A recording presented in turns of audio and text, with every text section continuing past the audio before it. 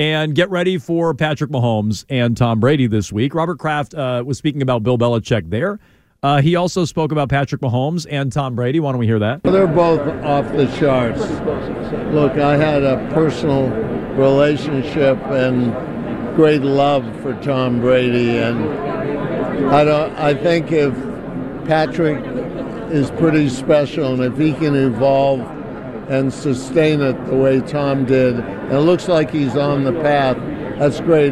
But what I also like about him is I've heard, and the little I've seen, he's a great human being. The way Tommy's off the charts.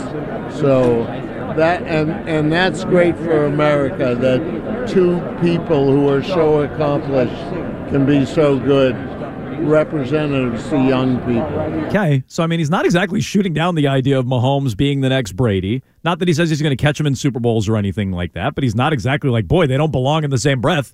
He's putting them right there in the same breath and talking about how great of people they are and everything, although, yikes, Mahomes' personal life, or at least the people around him, are really falling apart. Hello there. With his dad getting his third DUI, is what I saw. Yeah, Mahomes needs to win another Super Bowl to match his dad's DUI total. Oh, come on. He does. I didn't realize that his dad actually did jail time. Like, that's wild. That is true. That's the leader. Arkin, you're awful. The leader on the Mahomes big board there is Pat Sr. Maybe get him a driver, Pat. There's so many songs about rainbows. So, let's Robert Kraft carrying on about how good he is in his personal life. But anyway, when it comes to Patrick Mahomes, just get ready for a lot of this week. It kind of ratcheted down. Like, in the aftermath of Mahomes first getting there, meaning to the Super Bowl, back to the Super Bowl, it ratcheted down a little bit last week. People last Monday were like, oh, God, here we go, 2 weeks of this. We did a couple of segments on it last Monday, and we'll talk about it all week. We'll get back into it. It's worth talking about.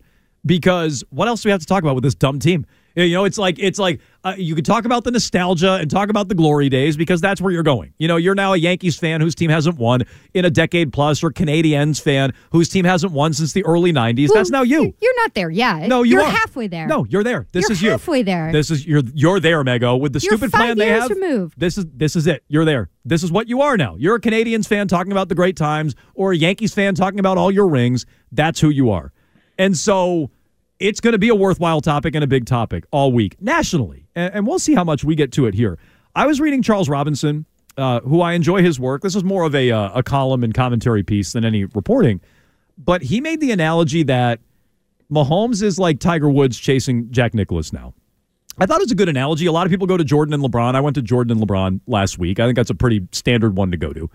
But, whether it's Tiger and Jack Nicklaus or Jordan and LeBron, or, he referenced Federer and Djokovic as well in the story. Like, how many times do you need to see it where you go, we're never going to see this again?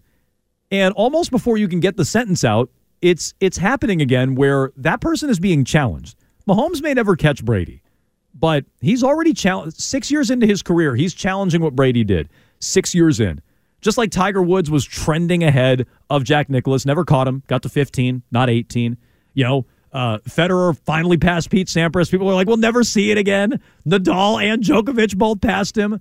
So how many times do you need to see that play out before we just write off we're never going to see it again? And I thought that was a good reminder with the Tiger Woods analogy. I agree. Like the discussion we had last week is that the pace that Mahomes is on, if he wins this third Super Bowl, is so comparable to how Brady started out his career. There's such mirror images in terms of their accomplishments, except that Patrick Mahomes has gotten more recognition at the individual level with his MVPs. Yeah, he's been better. And so you can say, like, okay, there's a real threat to this, even though it would be 7 compared to 3 if you're just looking on the individual level of those two quarterbacks.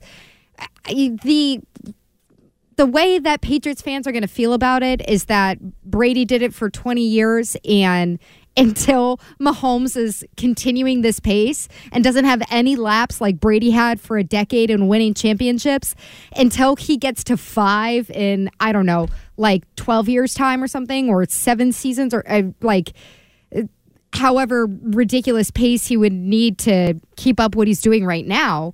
It's always going to be Brady did it for 20 years. Brady has 7.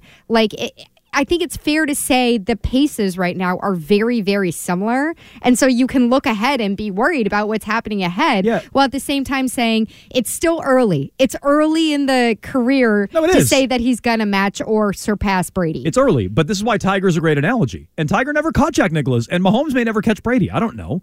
I can't predict the future on that. But Tiger was trending ahead of Jack early in his career. And if Mahomes wins again, he's trending ahead of Brady. He's basically matched Brady to this point, right? He's at his 4th Super Bowl. He's already been to more Super Bowls than Brady had in his first 6 years. Whether he wins or not, we'll see on Sunday. And he's got the MVPs to boot. So we're also about to hit this stage for Brady where he doesn't win again until 2014. So that's why this is such a big year for this debate, Arcand. Yeah. This is like a fork in the road. It is. It's like you get there, you get the third. You still have Andy Reid. You still have Travis Kelce. How much longer are you going to have those two? Who knows? You're going to have to remake yourself for a Dynasty 2.0 if you're ever going to have to catch Brady. But he has a long platform to do it if he breaks through and wins against the Niners. And I by the way, think they're going to. Like, have you had any developments on that? Who do you think wins this game?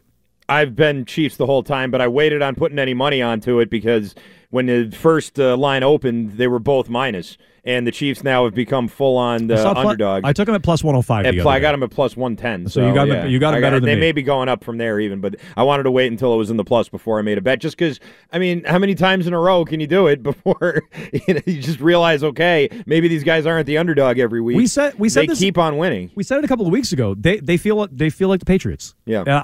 I'm not shocked at all they went into Baltimore and beat Baltimore. I expected it, and I'd expect this against the Niners as well. Like, do I think he can beat Brock Purdy? Yes. Right, me too. I like Brock Purdy more than most, but yes.